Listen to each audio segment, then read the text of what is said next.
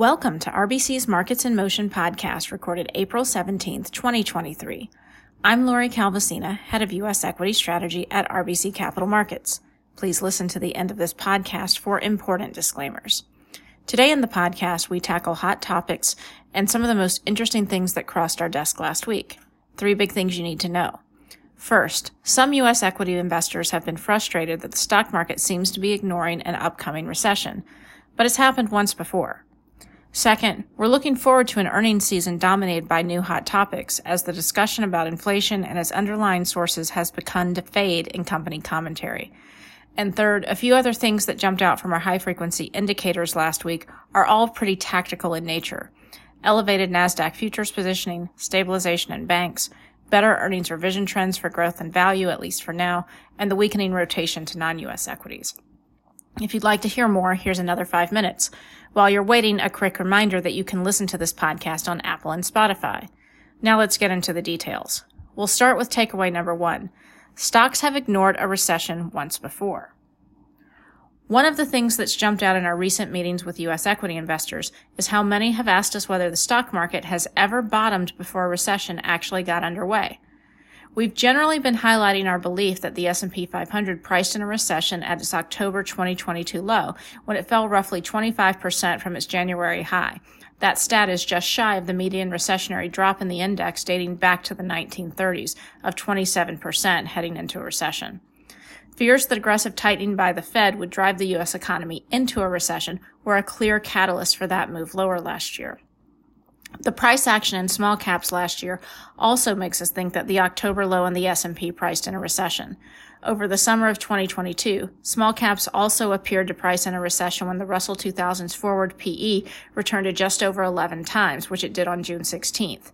Historically, the Russell 2000 PE bottoms in the 11 to 13 times range. Additionally, small-large relative returns moved back to levels that were consistent with a drop in ISM manufacturing into deep contractionary territory last summer. And so last week, as we were discussing this issue with investors, it also occurred to us that there actually is one period in history when the stock market appeared to flat-out ignore a recession, and that was 1945. This was the recession that occurred as the U.S. exited World War II.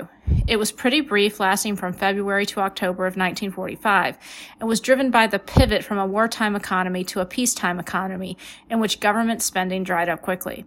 Unemployment remained low despite the fact that soldiers returning home were competing with civilians for jobs. Stock market conditions were volatile before the recession of 45. The S&P 500 dropped 43% in the early years of the war, a bit worse than the typical recession drawdown. It then bottomed and pivoted sharply in 1942 between Pearl Harbor and the Battle of Midway. Momentum shifted back towards the Allies once the U.S. was fully pulled into the conflict. And the market then rallied strongly through the end of the war, pausing for only a very brief pullback of 13% in 1943.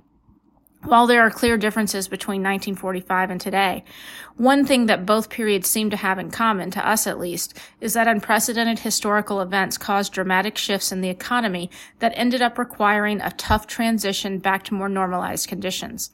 In the case of 1945, this resulted in a technical recession that the stock market was ultimately able to look past, perhaps simply due to all the pain it had taken already. Time will tell whether the stock market can look past any recession that occurs in 23-24 as the U.S. economy completes its transition into the post-COVID era. It's worth keeping in mind as we all debate about what's priced into the market and what's coming, that while ignoring a recession would be rare, it wouldn't be unprecedented. Let's now move on to takeaway number 2. The inflation discussion has faded in company commentary. With 1Q23 reporting season getting underway, we've updated a number of the charts that we've been tracking, highlighting trends in company commentary on hot topics and transcripts for S&P companies. The big things that jump out to us is that high-level commentary appears to have peaked on the topic of inflation and is in the process of declining if you look across all of the inflation-related topics that we've been watching. This includes inflation itself, supply chains, and pricing. Interestingly, commentary on the topic of recession, uncertainty, and layoffs also appears to have peaked. This echoes what we saw in the Duke CFO survey a few weeks ago, which suggested to us that C-suite confidence was starting to improve prior to recent banking events. We confess that we're excited about the idea of companies focusing on new issues this year. Beyond the secondary impacts of recent events in banking, it remains to be seen exactly what these new hot topics will be. We've read through all of the early S&P 500 reporters of the past few weeks. Outlooks seem to be baking in some conservatism on interest rates and the consumer. While higher uncertainty has been acknowledged by a number, it's striking to us that the tone hasn't been too alarmist. Direct impacts from the banking crisis continue to be described as minimal, with banks' regulation and impacts on lending in focus. On the topic of lending going forward, we found it somewhat comforting that one big bellwether bank indicated they would not tighten what they termed unreasonably due to recent events. Commentary on inflation, supply chains, and pricing has highlighted where pressures are moderating, trends are improving, and strategies going forward are flexible. Softness in consumers and demand has been acknowledged by some, but others have been emphasizing resiliency. Let's wrap up with takeaway number 3. What else jumps out from our high-frequency indicators? All the data points we're about to highlight are fairly tactical in nature.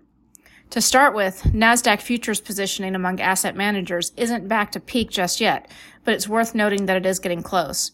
When it does return to past peaks, that may signal a short-term peak in the stock market broadly, as was the case last August.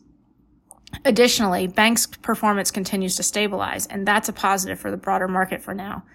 This reflects increasing confidence that the recent banking crisis will end up being a contained implosion, something more similar to WorldCom or LTCM.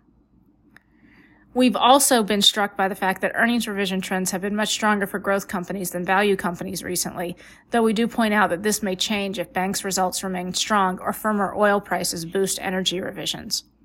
And finally, flows to foreign equity funds have faltered lately. The U.S. no longer looks highly overvalued relative to Europe, and futures positioning by asset managers in emerging market equities has stalled. All of this suggests to us that the rotation out of U.S. equities into non-U.S. equities has lost some of its steam and fundamental justification. That's also good for the S&P 500. That's all for now. Thanks for listening, and be sure to reach out to your RBC representative with any questions. This content is based on information available at the time it was recorded and is for informational purposes only. It is not an offer to buy or sell or a solicitation, and no recommendations are implied. It is outside the scope of this communication to consider whether it is suitable for you and your financial objectives.